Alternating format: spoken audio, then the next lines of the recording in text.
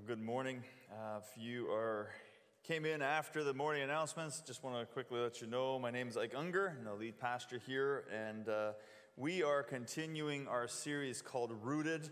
And what we are doing in this series is we are studying the Confession of Faith of the Evangelical Mennonite Mission Conference, or the EMMC. It is a conference that we belong to as Deer Run Church, and so a number of years ago, they put out the revised Confession of Faith, and so what we want to do is just spend the next few weeks going through this. So we've dedicated the month of February and the month of March to going through this and understanding these statements.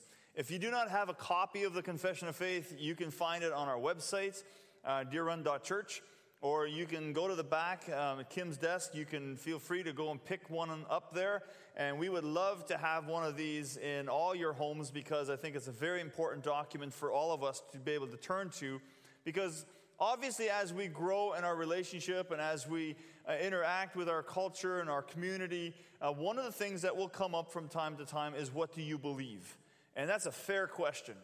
For those that don't follow Jesus or those that maybe see things differently, I think it is a fair question for them to ask us what we believe about these statements. And so I would encourage you to pick one up and to understand it as best as we can.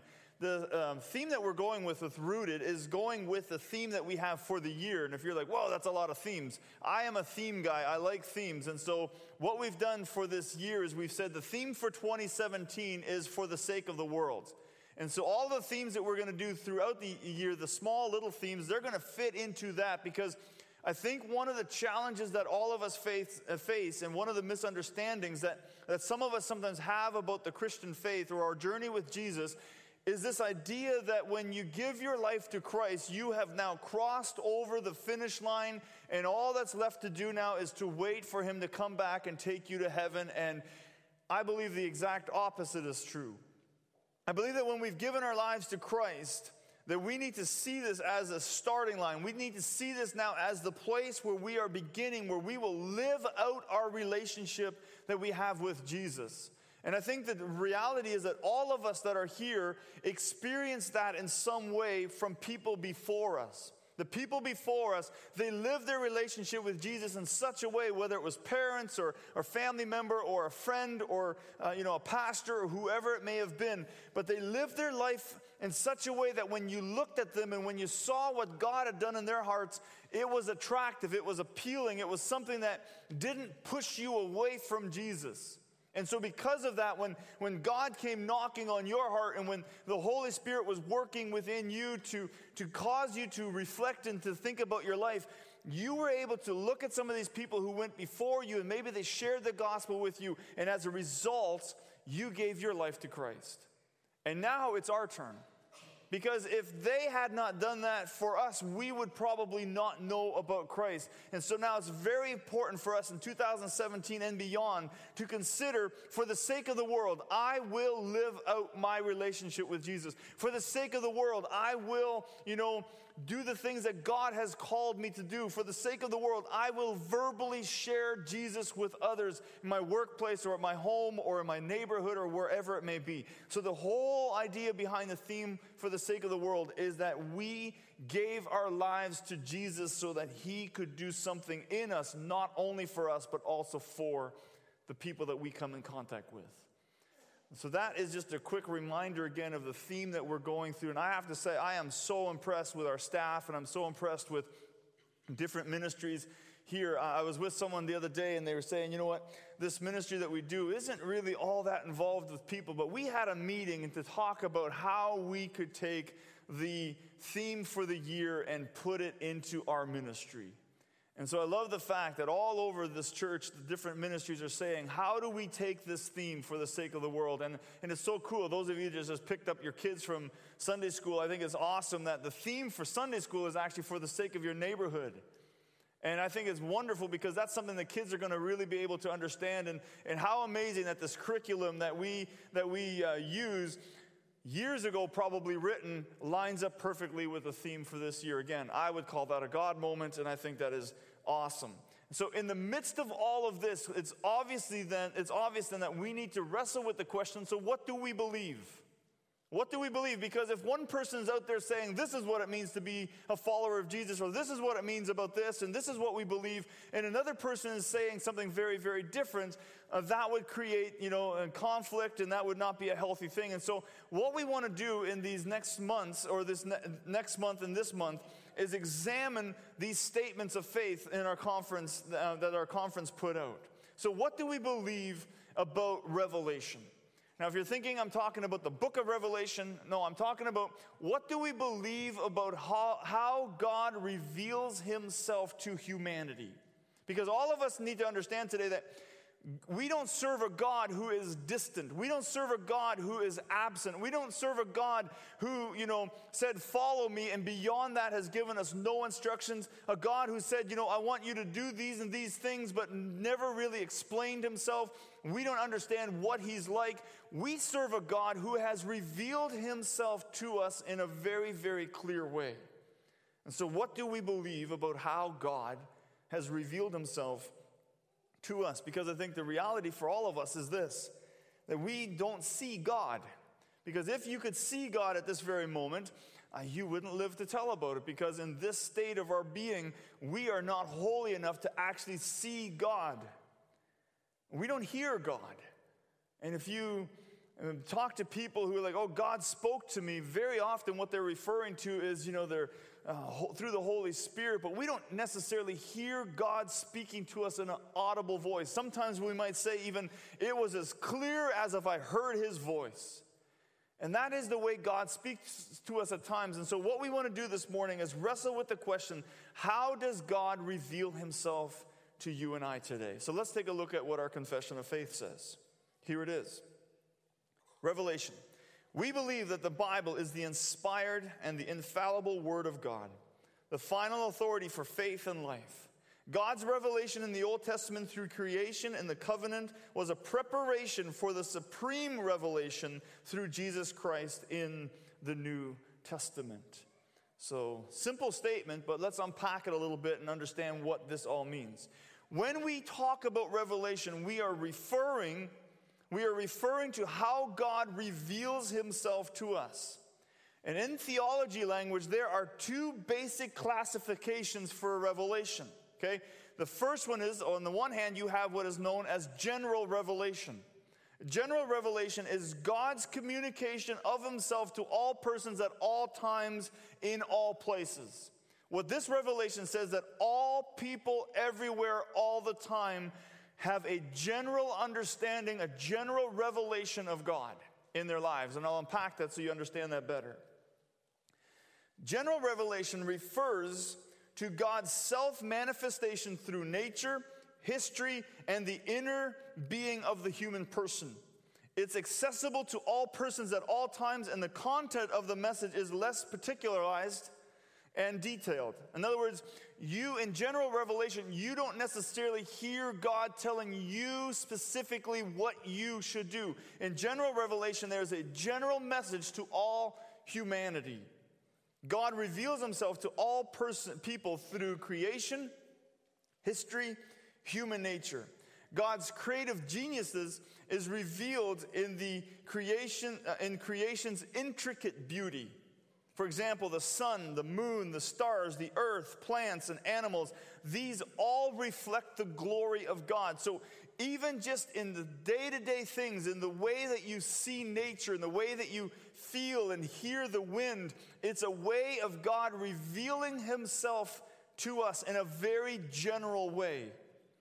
Psalm chapter 19, verse 1 says this, "The heavens declare the glory of God. The skies proclaim the works of his hands. Day after day they pour forth speech. Night after night they reveal knowledge. They have no speech. They use no words. No sound is heard from them." So although they are not speaking an audible language, look at what it says next. "Yet their voices goes out into all the earth. Their words to the ends of the world. In the heavens, God has pitched a tent for the sun. It is like a bridegroom coming out of his chambers, like a champion rejoicing to run his course. It rises at one end of the heavens and makes his circuit to the other. Nothing is deprived its warmth."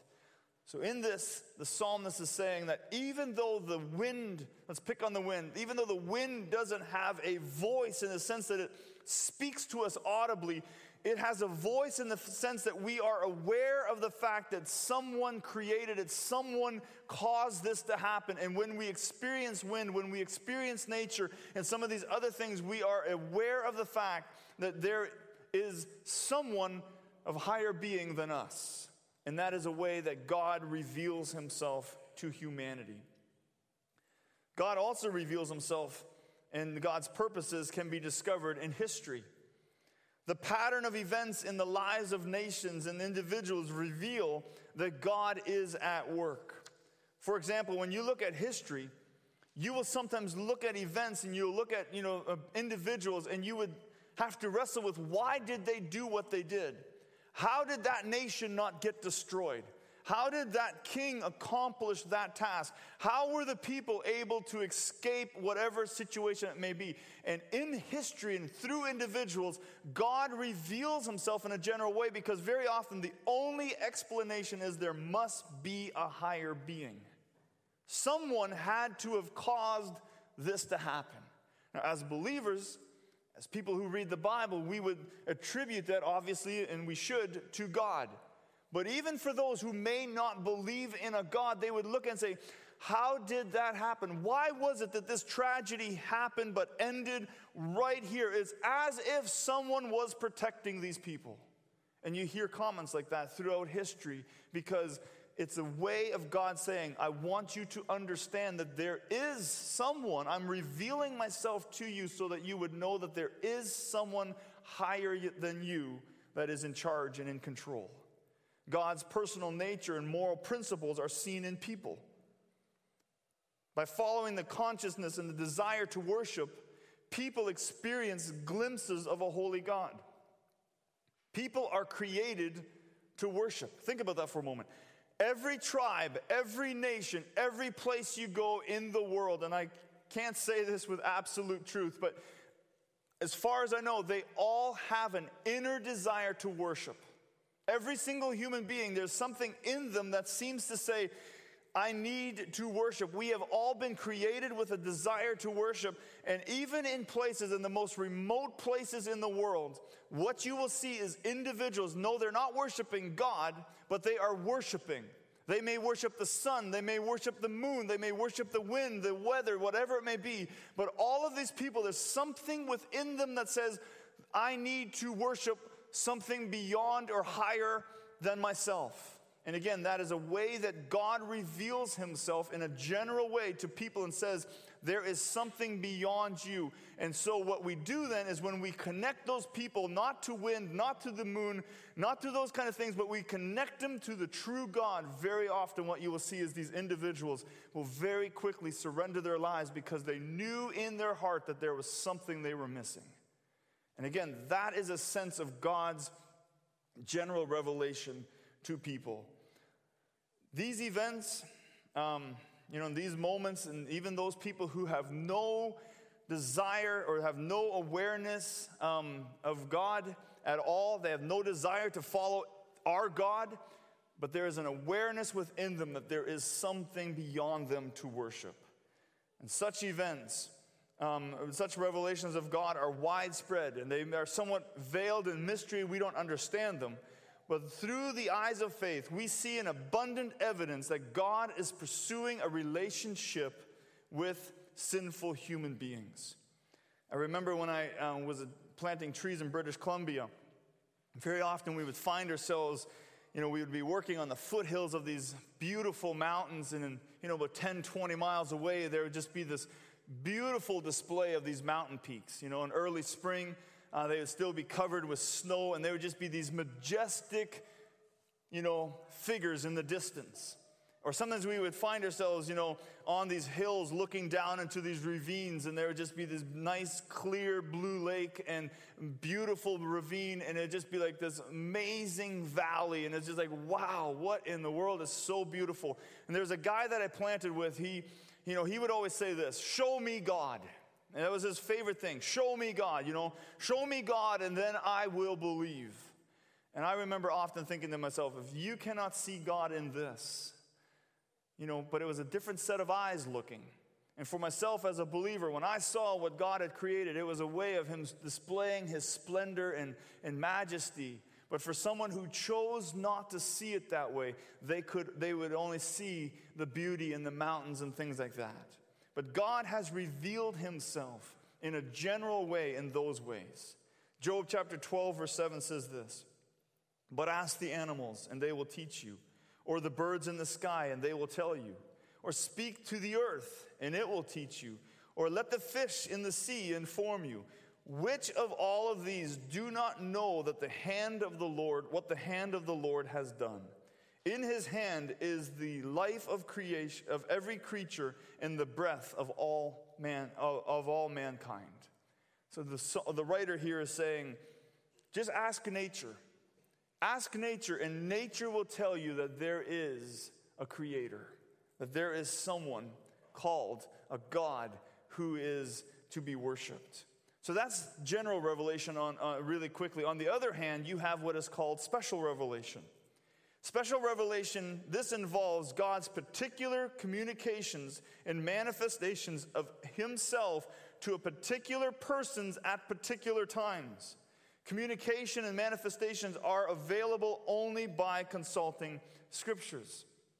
Now, I use the word particular there a lot because we need to understand that what this is saying is, on the other hand, you have, special revelation, which is God revealing himself to an individual at a very particular time with a very particular message. It is clearly meant for that moment. I'll give an example. Sometimes what happens is, you're seeking God in something, and why is God not saying something? Why is God not revealing himself? I'm reading the Bible, I'm searching, I'm praying, I'm seeking, and it just seems, quiet, and all of a sudden, at the right time, the right word comes.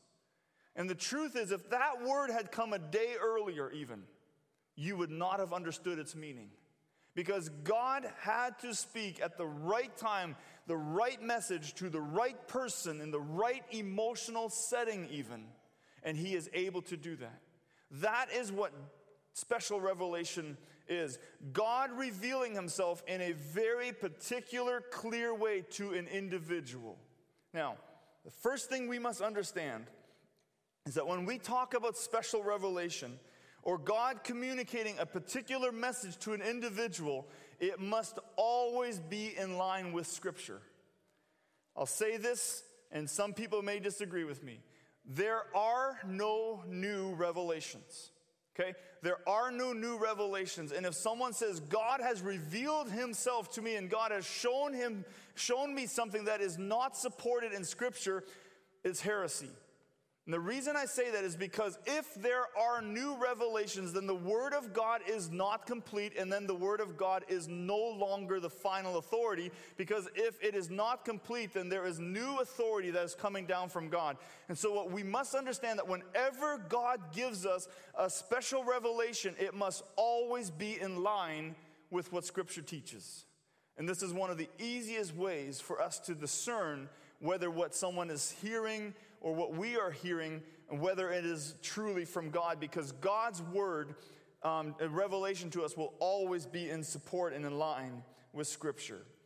2 Peter chapter 1 verse 20 says this, "Above all, you must understand that no prophecy of Scripture came about from the prophet's own interpretation of things. For prophecy never had its origin in human will, but prophets through humans spoke from God as they were carried along by the Holy Spirit."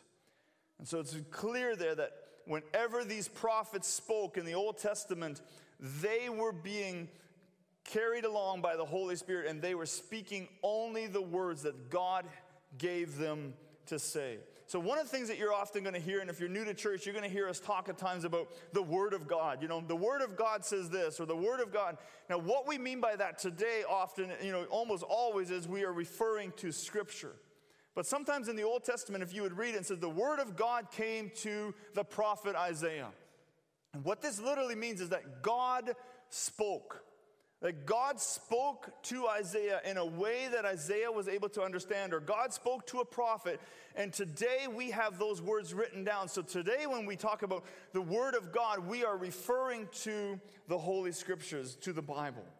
So God spoke, and creation burst forward from nothing. Genesis chapter 1. God speaks. In the beginning, there was God, and when he speaks, let there be light, and let there be this, and let there be, and all of creation burst from nothing as a result of God's spoken word. God spoke and entered into a lasting covenant with Abraham and his descendants. God spoke, and the law was written to guide the people of Israel in their pursuit of holiness. God spoke, and the prophets declared with passionate conviction what the Lord said about justice, righteousness, and walking humbly with God. God spoke, and the Word became a living person, the supreme revelation of God, Jesus Christ. God spoke and offered direction to the early church through the apostles. God spoke of promise, judgment, and the hope of Christ's return in the future. And so all throughout history, you see how God spoke, and he spoke through different means. It's a way of God in a very special way revealing himself to us. Usually though, like I said, when we today refer to the Word of God, what we are referring to is to Scripture. So I thought it would be appropriate that we would spend a little bit of time this morning looking at the historical timeline of the Bible. And so here is a very, very quick glimpse and a very condensed glimpse at the historical timeline of the Bible. In 1400 to 1500 BC, God wrote the Ten Commandments in ancient Hebrew on stones. And this is with Moses, and he wrote this in the Ten Commandments, and he gave them to Moses for the people. In 500 BC, the 39 books that make up the Old Testament were completed and preserved in Hebrew on scrolls. In 1st century AD, the New Testament had been completed and was preserved in Greek on papyrus. In 393 AD, the Synod of Hippo officially approved the New Testament for the entire church. And so now you have to recognize the New Testament was not available, had not been agreed to, and so the early church did not have the Bible. The early church in 200 AD even was not able to look at John chapter whatever or the writings of Paul. They did not have these as a complete Bible at that time. And what's beautiful is how God continued, even though they did not have this complete word of God for them, that God was still able to grow the church and direct the church. In 500 AD, the Bible had been translated into 500 different languages. In 600 AD, the Bible was suddenly restricted to only Latin. This is a very dark age and a very dark time for the church, and so all other translations were considered illegal, and you could be arrested for having any translation other than Latin. And the reason for this was that there was a very dark period of the church, and so what the priests of the church did at that time is this was their way of controlling the people. And so if only a handful of people could read Latin, and now you say to those people, the only way you can hear the Word of God is in the Latin language, and we are the only ones who can speak and read that language. In other words, you have to come to us to hear the Word of God.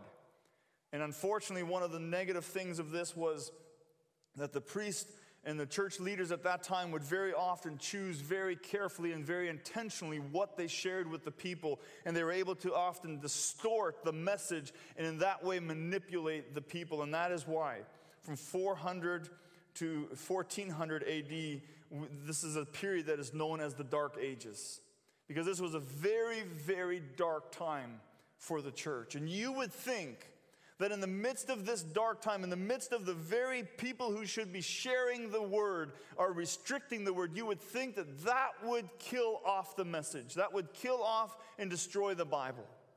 But as we see all throughout history, God has a way of preserving his word. And in 500 to 1300 AD, there was a secret Bible society made up of what we call the Chaldees, who continued to study the Word of God and preserve it. And 1380, John Wycliffe, often called the morning star of the Reformation, translated the Bible into English. In 1415, John Huss was burned at the stake for his stance for the Bible, and Wycliffe's Bibles were used to start the fire. In 1517, Martin Luther nailed his famous 95 Theses on the door of the church in Wittenberg, and in a sense it was often referred to as the knock that was heard around the world. In 1526, William Tyndale printed the first English Bible. Tyndale was incarcerated before he was strangled and burned at the stake. But before he died, Tyndale prayed, "O Lord, open the King of England's eyes." And in 1539, King Henry VIII finally allowed and even funded the printing of the English Bible. Now that is a very condensed, timeline. But I think that this gives us a beautiful glimpse of all the different individuals throughout history who laid down their lives so that the Bible and the Word of God would be preserved and carried forward. So here's just a few facts about the Bible. The Bible is the best-selling book in the history of the world. No question about it. If any teacher ever tells you that such and such a book is, no. The Bible is the best-selling book in the history of the world. The Bible is also the most shoplifted book in the history of the world. The Bible contains 66 books and contains 773,692 words. And one of the things that they used to do to make sure that the Bible was accurate, they would start from the end and read towards the beginning, and start from the beginning and read towards the end. And they had to meet at a particular letter. And if they did not meet at that exact letter, then they knew that there was a mistake somewhere and the entire thing was destroyed. And this was back in the day when it was a little quicker, a little slower than copying and pasting onto a new document. The Bible takes the average person about 70 hours to read out loud. It was written by politicians, statesmen, farmers, shepherds, peasants, musicians, poets, and tax collectors. The Bible was written in the wilderness, in the dungeon, while traveling, in prison, and while in exile. The Bible was written in 13 different countries on 3 different continents: Asia, Africa, and Europe. The Bible was written in 3 different languages: Hebrews, Greek, and Aramaic. And the Bible is written over a span of 1,500 years, which brings up the beautiful awareness that here are these different individuals who would write, who have never met each other, individuals who never read each other's work, and yet they wrote and described God with such accuracy and such a common awareness of who God was. And I think that that is a beautiful, beautiful understanding for us, that consistency that was there, it was only possible because God had a hand in all of this. Proverbs chapter 30, verse 5 and 6 says this: "Every word of God is flawless. He is a shield to those who take refuge in him, and do not add to his word, or he will rebuke you and prove you a liar." Hebrews chapter 4, verse 12 says this: "For the word of God is living and active, sharper than any double-edged sword. It penetrates even to dividing the soul and spirit, joint and marrow. It judges the thoughts and attitudes of the heart." And so if we believe that God reveals himself through the Bible, then we have to obviously wrestle with its authority. And we believe that the Bible is the only authoritative written word of God. Writers were inspired by the Holy Spirit to faithfully record the words and the actions in creation, in Israel, and Jesus, and in the early church. And these individuals, they revealed with accuracy what God was doing. And so the Bible is the only written authoritative word of God. 2 Timothy chapter 3, verse 16 to 17 says this: "All scripture is God-breathed and is useful for teaching and rebuking, correcting, and training in righteousness, so that the servant of God may be thoroughly equipped for every good work." But I believe that the most complete revelation or method of revelation, and special revelation, is the incarnation of Jesus. Jesus became flesh. The Son of God living on earth as a human, fully God and fully man. Scriptures clearly state that God has spoken through his Son. And I think this is a beautiful thing that God spoke through his Son. And, in the past, you would see that God would speak through these different prophets. But the pinnacle of the act of God is to be found in the life of Jesus. The miracles, his death, the resurrection and redemption. When Jesus spoke, the words that he spoke were divine words. When the prophets spoke, they were bearing the message from God about God. When Jesus spoke, it was God himself speaking. The other beautiful thing about the incarnation of Jesus is the revelation also took place in the very perfection of Jesus' character. There was a godlikeness about him which could be discerned. Think about it. If we would have only had the written word, if we would have only had the words of the prophets, we would have had a glimpse, an idea of what God was like. But now when Jesus was on earth, we were actually able to discern his character. We were able to discern who he was. People could wrestle with him and understand him and ask questions and have dialogue. And by the things that he did, we were able to understand who our God is, because Jesus is the Son of God. Here, God was actually living among humans and displaying his attributes to them. Here, revelation as an act and revelation as word come together. Jesus both spoke the Father's words and demonstrated the Father's attributes. He was the most complete revelation of God because he was God. And so when God spoke in the past and revealed himself through prophets, wonderful, wonderful. But the most beautiful thing that God did was send his Son Jesus, not only to save humanity from sin, not only to come and die and rise from the dead, and we don't have salvation without that. But how beautiful for God to say that I will place myself on earth so that my people can interact with me at their level, to understand me. John chapter 1, verse 1. In the beginning was the Word, and the Word was with God, and the Word was God. He was with God in the beginning. And John echoes this in the first book of John. He says this, 1 John 1:1. That which was from the beginning, which we have heard, which we have seen with our eyes, which we have looked at and our hands have touched, this we proclaim concerning the word of life. What a beautiful thing for John to say to us, and for us to understand that when Jesus came, the Word, the very Word of God, now suddenly was human, became a man, so that we could understand God in a personal kind of way. So let's look really quickly again at our confession of faith. We believe that the Bible is the inspired and the infallible Word of God, the final authority for faith and life. God's revelation in the Old Testament through creation and the covenant was a preparation, for the supreme revelation through Jesus Christ in the New Testament. God has revealed himself to us.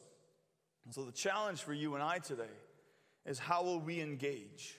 How will we listen? And how will we, read and hear what God has to say? The Bible was written to instruct and to inspire believers towards faithfulness. Its message is best interpreted in the context of community of faith. And this is again why it's so important for us to gather together like this, because I'm sure you have been around people who have read the Bible and they have completely misunderstood it, but because they refuse to be accountable to a community of faith, they just run with it. And that's one of the things I love about preaching here, is that there is a handful of individuals here. If I'm going to go way off on something, they will call me up and say in a very loving way, hey, I'm not sure you quite understood that the way you should. And it's a way of accountability, but it's also, more importantly, a way of making sure that what the Bible teaches we hold to, rather than running off on some belief that is only inward. Psalm chapter 1, verse 1 says this: Blessed is the one who does not walk in the steps with the wicked, or stand in the way of that sinners take, or sit in the company of mockers.